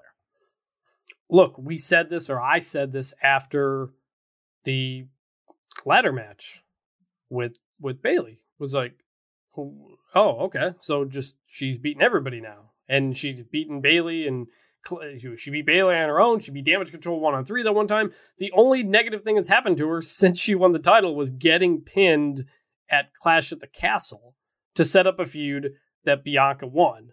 And especially if she stands tall here, yeah, she's John Cena now. Like, she is 100% women's John Cena. And Cheers. I say that also to mean, I don't know if they're ever going to turn her face or turn her heel. Yeah. Because she is such a good literal face of the company type of person. You can put her everywhere and she kills it. everybody loves her. I don't think the crowd's, and I also don't think the crowd's going to turn against her ultimately. Not yet. Yeah, I don't think they will. Not like John Cena. I don't really. She may kind of get boring to people, and there was that one time Bayley got booed or booed wherever that was, and that launched her heel turn. But I don't think crowds are going to generally turn around on Bianca like they have in the past. And I think Bianca would be an incredible heel. And I think it needs to happen at some point. I don't know if it will be, but you're right. She's pretty stale right now, partly because she's been locked in this feud and not just defending her title and looking like a badass, which is the best part of Bianca Belair. Right. Like, look, I hated the fact that she fought Doudrop 4 times on Raw, but you know what happened? She looked amazing fighting Doudrop 4 times on Raw. Yeah. And like Doudrop's disappeared, obviously. But so, there's plenty of women on this roster that she can go and beat and fight and put on good matches with, do tag team matches involving her, let her partner take the losses, have her show frustration that she's so dominant and others are not. I mean, there's just so many different ways that you could build her personality and just get her a little bit more depth, when right now it's just really base level stuff. And you're right. She is so insulated that she's just not going to get booed. It's not going to happen, at least not now. But, again, the title reign is kind of boring. She's getting a little bit boring. That doesn't mean we don't like her. Doesn't mean we don't think that her ceiling is immensely high. It's just stating facts. Like, they need to do a little bit more with her, but not just her, the entire women's division. It remains underbooked from a creativity standpoint by Triple H and this new regime. And it's really frustrating because we've seen him do a really good job booking women. Maybe it's because he was handcuffed with some storylines that existed. Maybe because of Becky's injury that was obviously not planned. That changed some things that were going to be in the works following the return of Damage Control. It just kind of feels like they got to figure out a way to give not just Belair, a lot of these different women personalities and storylines that are not just them all grouped together on Raw. And then on SmackDown, they just got to use the talent that they have. Yes, they need a draft. Yes, they need to bring women up. They have to really shake up both of the rosters, make some legitimate tag teams. There's a lot they need to do, but it starts on Raw with doing more and better by Bianca Belair. Chris, with that, let's move over to men's War Games, which we assume will be the main event of Survivor Series War Games, the Bloodline against the Brawling Brutes, Drew McIntyre, and a 5th member. We're going to get right to that 5th member. Now, a lot transpired on SmackDown, so the Silver King is going to break all of that down.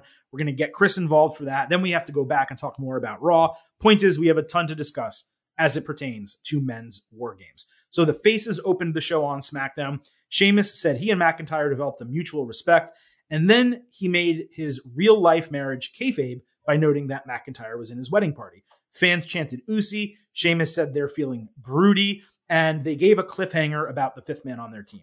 Sami Zayn came out saying the Bloodline doesn't care who they choose for the 5th man, and then he guaranteed that they would win. Sheamus said their choice would make Zayn crap his pants because he wouldn't expect it. Jey Uso backstage criticized Sami for speaking for the Bloodline. Zayn said he did nothing wrong. He was just being confident, saying that they were going to win. Jimmy told them both to chill. Sami walked off screen.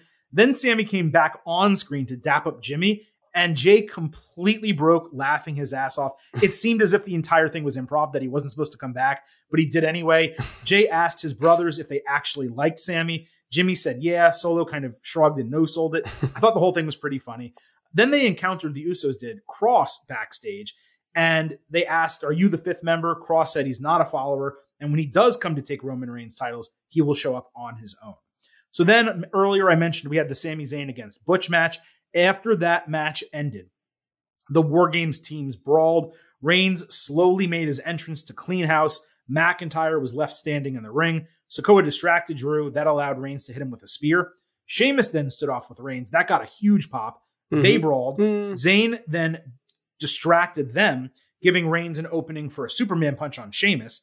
And then when Reigns set up to spear Sheamus, suddenly Kevin Owens' music hit to a huge pop. KO slowly walked down.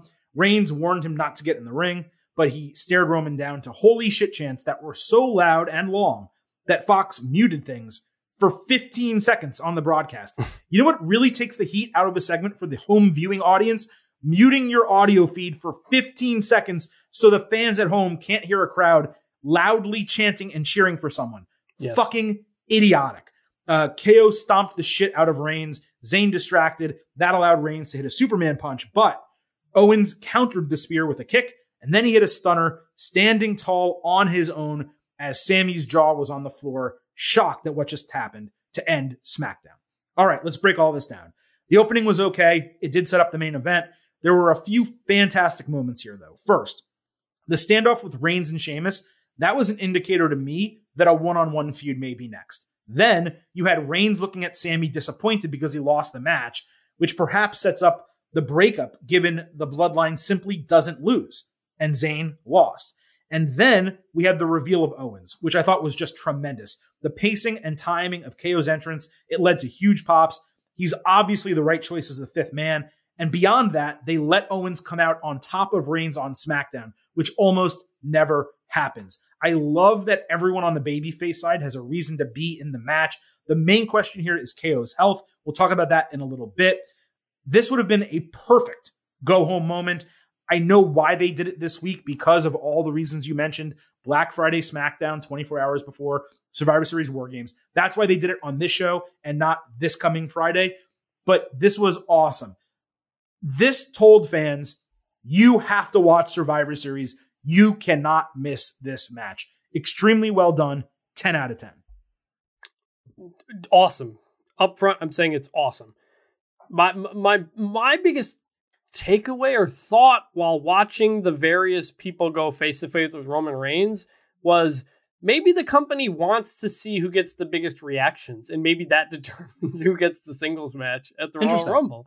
I don't know, because first it was McIntyre, takes off his shirt, again, looks like $1 million fucking bucks when he's got jeans and no shirt, just credible dude.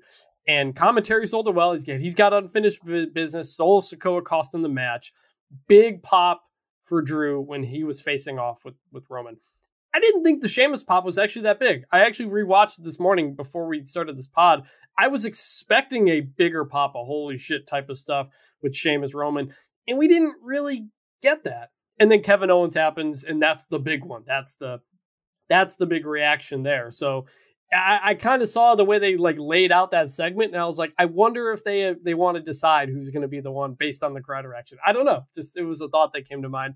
But as I saw it, I was just like, also, it's going to be tough for Cody Rhodes to top that. If we think Cody is the guy to go one-on-one with Roman, that pop that Kevin Owens gets and the reaction he gets facing off with Roman, the reaction that Drew still gets, and just how that looks going face to face, the way the Clash of the Castle went. The reaction that Sami Zayn would get, theoretically. Sami Zayn, sure, too. Unlikely, but reaction to, like, it's a high bar that Cody Rhodes' return and face off with Roman is going to have to cross. I think he can get it, but I think it's also just a testament to how good Roman is and how many people there are that people want to see be the one to take him off. But it's a high bar because they've done a good job building that up. So that whole segment was great. Legitimately, just like you said, you gotta watch this match at War Games. Like, it's gonna be madness. Like, love everybody in this match. The stories are endless. Love seeing the Bloodline in a 5-person match for the first time ever. Mm-hmm. You know, like, there's just so much interesting stuff about this match. This is a match you base an entire pay-per-view around, and I can't wait for it. The only thing we've seen them do is Reigns and the Usos, a triple six-man. We've never seen 8 or 10, and now we finally get the entire Bloodline together, which is awesome. Before we get into breaking down the match, a couple more things. One thing about KO, and then we'll talk about what happened on Raw. So, unlike what happened with Cody Rhodes, where he tore his pectoral and he couldn't injure that anymore by actually wrestling, it was just pain tolerance. Knee injuries are finicky, right? Now, reportedly, KO has at least a sprained MCL.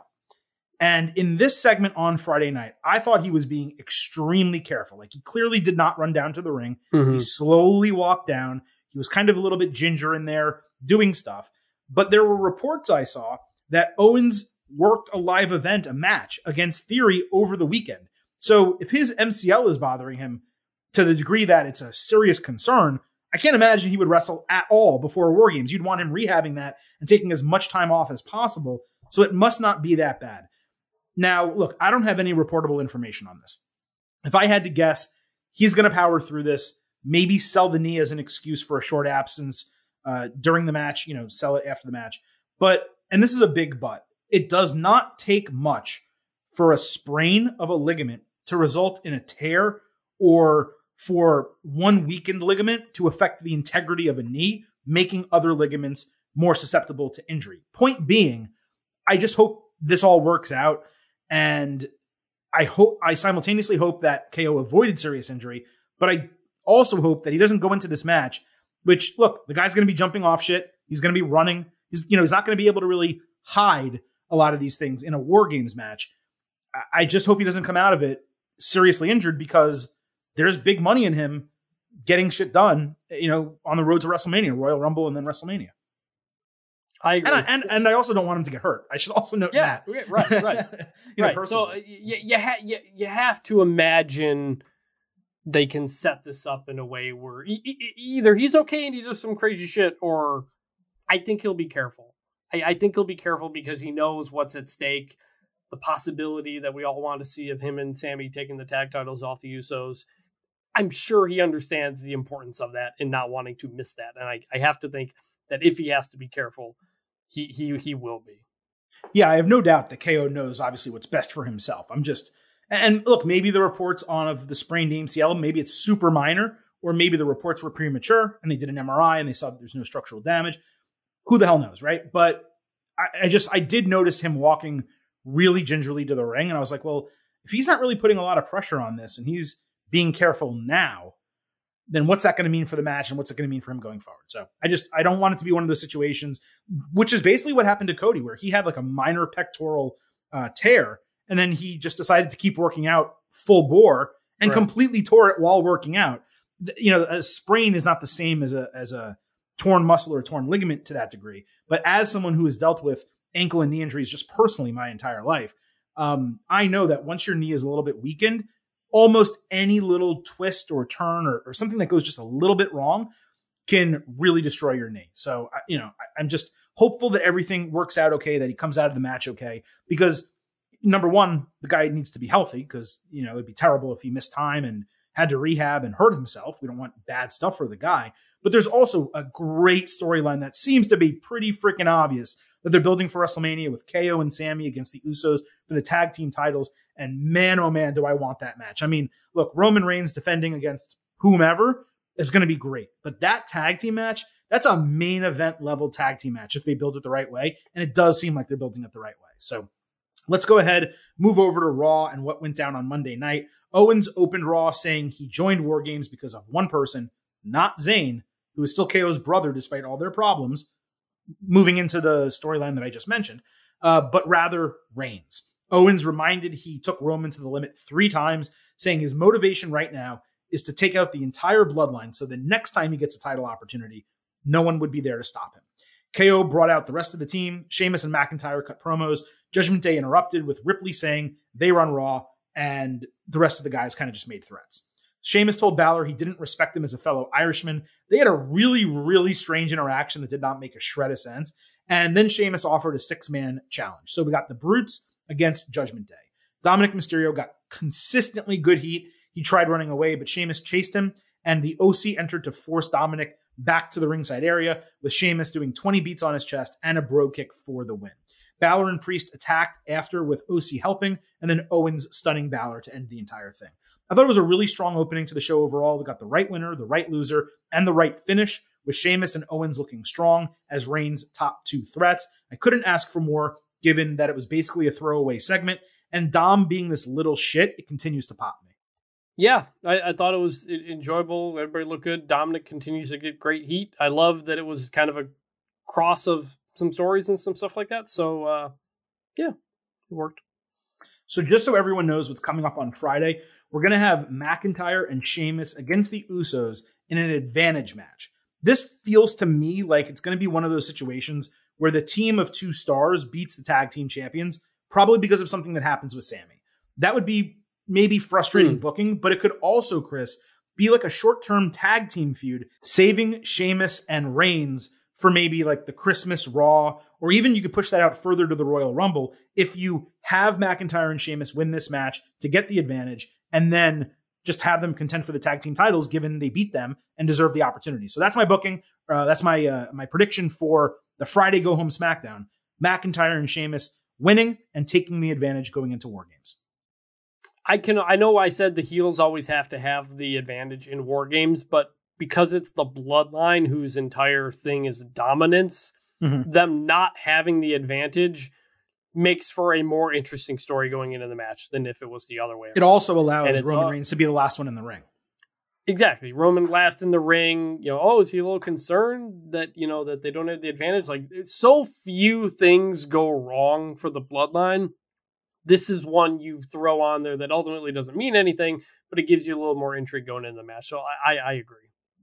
All right, so with that, let's move to our men's War Games predictions. Just a reminder, the teams are, of course, the Bloodline and the Brawling Brutes, Sheamus, Butch, and Ridge Holland, Drew McIntyre, and Kevin Owens.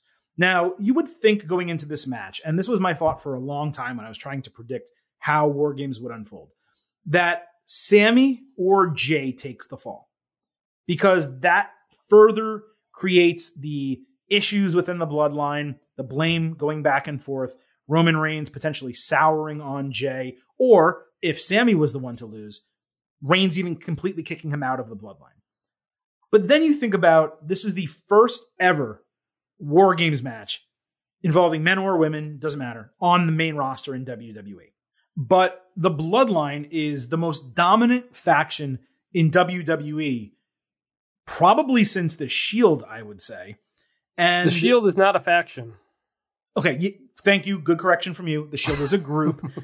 So then, okay, that's even better, right? The Bloodline is the most dominant faction in WWE in probably decades. And you can make an argument the Bloodline's more dominant than Degeneration X or many other factions that have been in WWE. The McMahon-Helmsley faction or whatever that was called. Yeah, and the corporate ministry. I mean, there's so many great factions back in the Attitude Era. Yeah. I really should rewatch the Attitude Era. But the point is, the Bloodline is historically dominant in WWE right now. And are you really going to put on your first ever War Games and have the Bloodline wrestle as a faction altogether for the first time and have them lose to a mishmash of people who, they all, storyline wise have reasons to be in the match. That's one of the reasons I'm so excited for it. But when there's people on the other side, like Butch, who I love, and Ridge Holland, who I actually very much like, that can easily take the fall, I just can't get there, despite it making so much storyline sense for Jay or Sami to be the one to lose. When you have a Butch and you have a Holland who can take the loss, and you have a group that's this dominant, like the Bloodline, you have to have them go over in War Games. So I have the baby faces winning women's War Games, and I have the heels, the Bloodline, winning men's War Games. The question is, who are going to be the winners and losers? And I'm very curious to kind of make that prediction. So Chris, why don't we first talk about who you think is going to win, give your prediction, and then we can take guesses on who the ultimate winner and loser are in terms of the person making the pinfall or submission and the person being pinned or submitting. First off, have you seen the poster for this show? I think it's fantastic. Very eye-catching. Great poster. It's just, it's the Bloodline, just kind of all in a group, kind of with a cage in the background, everybody looking strong, Paul Heyman menacing in the back. It's a very, very good poster. And it kind of leans into my thought again of, I'm picking the same thing as you. I'm picking maybe Sami, something happens, they almost lose, but the Bloodline never loses. Roman never loses. The Usos almost never lose, especially in a big match. Theoretically, they can take the loss here. Theoretically, this can be the catalyst to get Sami Zayn thrown out and the turn to happen. On the other hand, we're still 5 months away from WrestleMania. And so are you going to be able to sustain that, Sami, attention and heat for that long? That feels like something more you do around or after the Rumble, perhaps. And so I think it makes sense to pick the heels. They've got the unified tag titles. They've got the record, the record tag title reign. They've got the modern record, Roman Reigns title reign, winning the first men's War Games match, like, makes sense. It fits to throw that on them. So I think the same thing happens. I think that's really the key. It's such an important event. It's the first one. Reigns' title reign has been so dominant. It's like, how do you really have them lose here and make it make sense? I guess the one way that you could possibly do it is we've recently seen cracks beginning to show. Obviously, Jey and Sami is one. Reigns, the reaction that he gave to the Logan Paul match, where he was just like kind of shell-shocked and had PTSD that it took that much for him to beat Logan Paul, where it really shouldn't have. He thought he should have dominated that match. You can make an argument that them losing this really sends him off the deep end and starts his downfall that could then play out over the next 5 months until WrestleMania. But that is the great point that you made. WrestleMania is 5 months away. It's not like it's 3 or 2 months away. That's a really long time to try to tell that story. And I just don't know that it makes sense to do it in this spot for all of the reasons that we've already mentioned. Now, in terms of who's going to win and who's going to lose the match, I don't think it's going to be some epic, moment. Like I think the match is going to be fantastic. There's going to be great spots, but I don't think, for example, you're going to see Roman Reigns pin Sheamus or Roman Reigns pin Kevin Owens. I think it's going to be a situation where like Solo Sikoa pins Ridge Holland or something to that degree. And if you've seen a lot of War Games matches, you know that the finishing moment doesn't really matter that much because it's all the moments that happen preceding it, how that person who ultimately gets pinned gets taken out. For example, Jey and Jimmy doing a double Uso splash and selling their injuries and Solo falling on top of Holland, for example, to take the fall. That's how I kind of feel like this is going to go down. But look, I'm just massively excited for this match. And really, no matter how it transpires, I don't think there's a wrong booking. Just because my prediction is that the Bloodline's going to win, the heels are going to win, that doesn't mean that I'm going to be upset if the baby faces do. It would be really interesting to see the story that they're going to tell. But that all kind of goes back to us trusting this creative process under Triple H, where if the baby faces do win, then I know Reigns is going to give an incredible reaction. I know that Friday on SmackDown, whatever that Bloodline segment is going to be, it's going to be on fire and he's going to blame other people and they're going to go crazy. So yeah, I'm just really, really looking forward to this match in particular. I do think the entire thing's a strong card. So go ahead. I spoke a lot and kind of took two different angles there, but who do you think is going to kind of finish off this match? And what are your overall thoughts on it heading into Survivor Series War Games? It's either Roman gets the pin or Sami gets the pin.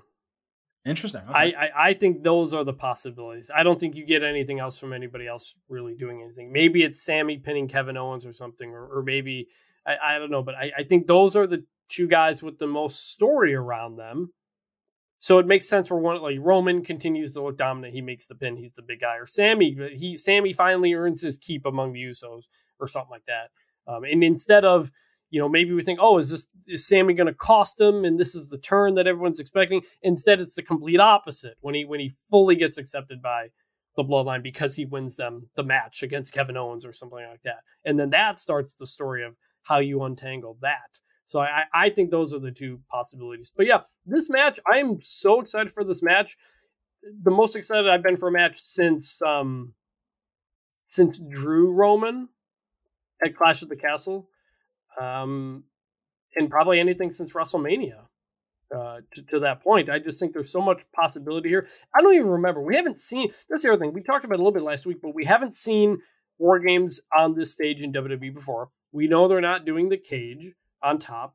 We know they're not hyping up the history of War Games, which I complained about last week, which I still don't understand why you don't kind of lean into. Hey, Dusty Rhodes was in this, Sting was in this, all these greats, Ric Flair, like War Games has so much history.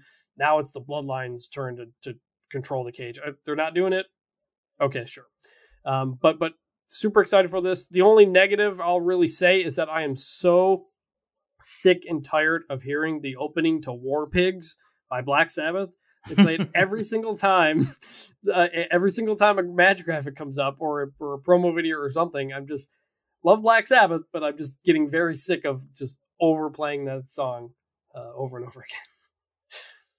That is some interesting booking with Sami Zayn possibly being the one to win. And like Roman Reigns on Friday overly praising him, making him an official Uso, like just going all the way, and Jay fracturing even further from the group. And then that story being told over the 2.5 months between now and the Royal Rumble, that would make a lot of sense. So that is a really interesting piece of booking that could transpire in this match. Regarding War Pigs, I think it's just like it keeps getting restarted, and so we get the same intro part every single time we hear it. That's why it's frustrating.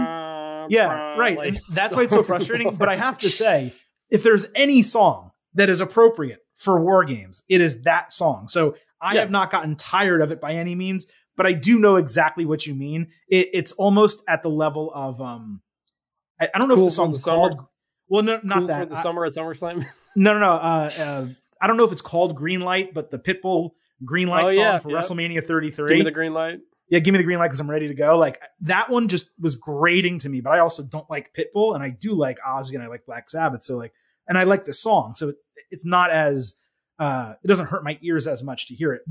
By the way, just real quick before we move on, there is for me a singular greatest ever pay-per-view track that's ever existed in WWE. And I don't think that you'll be able to pick up on the one that it is for me. Before I give mine, I'm wondering if you have one yourself that you think is like the greatest ever, that was like your favorite.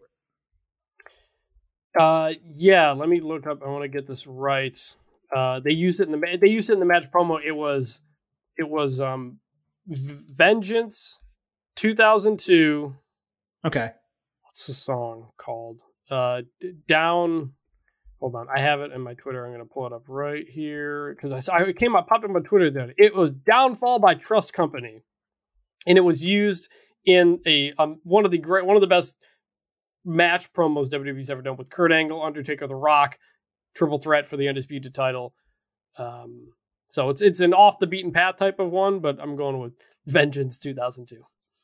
Well, mine is very easy, and I don't think that I don't think it's arguable that this is the greatest of all time. You may have been a little young for it. It may not have hit you the right way, but 1998 SummerSlam, AC/DC, Highway to Hell, because we had the road to WrestleMania, which was the term that WWE, of course, always uses. So it's basically the road to SummerSlam, but it's the Highway to Hell because the main event was Stone Cold Steve Austin against The Undertaker. So it was the perfect song for the perfect event. Also, Hell is hot, SummerSlam is summer, and Undertaker's in the match. It just all fit perfectly. For me, that is number one all time, Highway to Hell, 1998 WWE SummerSlam. So definitely sticks out. Like if you were to say like associate a song with a pay-per-view, like that's one of the ones that instantly comes to mind for sure. Yeah. And yours was really good too. For me, that one always sticks out. It was also like the peak of my wrestling fandom. I was still young and really, and it was the Attitude Era, the height of the Attitude Era. Like it was really rolling. That just always sticks out in my mind. All right, look, a lot went down on today's show. We did the ultimate preview for WWE Survivor Series War Games, which means the only thing left is to provide our pre-show expectation grades. I always let you go first when it comes to grading. Everyone listening, do not forget you will be able to vote and provide your own pre-show expectation grade on Twitter, our account @GettingOvercast. We will post a poll 1 hour before Survivor Series War Games. You'll be able to give us your letter grade, your expectation for Survivor Series. And again, once the show goes off the air, you'll be able to vote on your post-show grade for Survivor Series War Games. Chris, what is your pre-show expectation grade for, I'll say it one more time, Survivor Series War Games? I'm thinking A-, because I think there's only 5 matches. I think both War Games matches are going to be really good. I think the triple threat for the U.S. title is going to be solid. And there's in AJ versus Finn could be good. I'm skeptical, but I think there's not a lot of room here to fail. 1 week ago, we were talking about what became a 13 match card for AEW Full Gear. This is 5. So like when you have 5, if a couple of them hit, like we think they're going to hit, that makes the floor very high. It's hard to really miss at that point. So I'm saying A-. Yeah, I'm actually right on the border of A- and B+ for here. And it's very difficult for me to give a show an A expectation grade going in. But man, the men's War Games has been built perfectly. And it's the right 5 people on the babyface side, obviously against the Bloodline, which we want to see. The Bloodline is the hottest thing in wrestling right now, no question about it. On the women's side, you can argue that the build has been a little bit clunky and we've seen a lot of it. But you know what we have in this match? We have insane people who can do insane things, okay? Nikki Cross alone in this match is going to do something wild. Io Sky, who is famous or was famous partially in NXT for jumping off a cage with a trash can on her body, is going to do something wild in this match. Dakota Kai has been in War Games before. She is going to do something crazy in this match. Bianca Belair and Rhea Ripley, from an athleticism and strength standpoint, there's crazy shit that they can do. Asuka is fearless. Mia Yim is fearless. Really, Alexa Bliss is the only person who I'm like, maybe she won't do that much, but she could just do Twisted Bliss into someone on a table, and that could be spectacular, right? And then you have Becky Lynch, who we know in hardcore matches is fantastic. So I think that match is going to be great. The triple threat for the United States Championship. Guess what? We finally got the U.S. title back on a premium live event. That's great. And the people involved in this are all really good wrestlers. That's going to be a good match. The AJ Styles Finn Balor match, I do think we're going to get shenanigans. I don't think we're going to be pleased with the finish. But in terms of the wrestling, the first 15 minutes of the match, I think it's going to be exceptional. And yeah, the SmackDown Women's Championship, it's kind of a womp womp. Like, it's a little bit disappointing. Ronda Rousey and Shotzi, I like both of them. I don't think it's going to be a great match. So that's why I can't go flat A, but I'm right with you. Like, it's not a high A minus. I'm like a 90 out of 100, but I'm with you on it. Again, we always seem to align mostly within half a letter grade on our pre-show expectation grades. I think this is going to be an A minus show that has potential to just blow us out of the water. And I think it has a very low floor. It's not going to be worse than like a B floor. Show. High floor. A very high floor. I'm sorry. Yeah, good call. It's not going to be worse than a B. Like, I don't see how it's possible based on the matches that they've booked. Yep. No, I agree. Like that the last match, the final image you get from the show, it's going to be very hard for them to mess that up. And that's ultimately, I think everyone's going to be feeling good about it coming out of it. Yeah, the go home moment always raises the rest of like the show too. Like, if you just have a great final, you overlook some things that maybe weren't as great during it. Although I do think we're pretty fair when we give our final grades, and we look at the event as a whole with just a little bit of extra credit maybe for the main event. So we do a pretty good job with that. Again, all of you can provide your pre-show expectation grades on our poll at Getting Overcast on Twitter, posted 1 hour before Survivor Series War Games. Around the same time, we will be doing a live Survivor Series War Games pre-show on Twitter Spaces. You're going to want to follow us on Twitter at Getting Overcast for that post-show poll coming out as soon as that ends. Survivor Series War Games, that is. And of course, we will have our Survivor Series War Games. Let's see how many times I can say Survivor Series War Games in a single promotional segment. We will have an instant analysis for that premium live event Saturday night as soon as it goes off the air. As we exit this edition of the Getting Over Wrestling podcast, allow me to also remind you that this show is all about Defy. So head on over to Apple Podcasts and Spotify. Hit us with those 5-star ratings on Apple. Take a little extra time. Leave a 5-star written review as well. If you do, we will read it here on the show. Thank you all once again for listening to this edition of the Getting Over Wrestling podcast. We will be back Thursday for our AEW and NXT show, and then again Saturday night with WWE Survivor Series War Games instant analysis. But for right now, for Vintage Chris Manini, this is the Silver King Adam Silverstein signing off and leaving you with just 3 final words. Bye for now.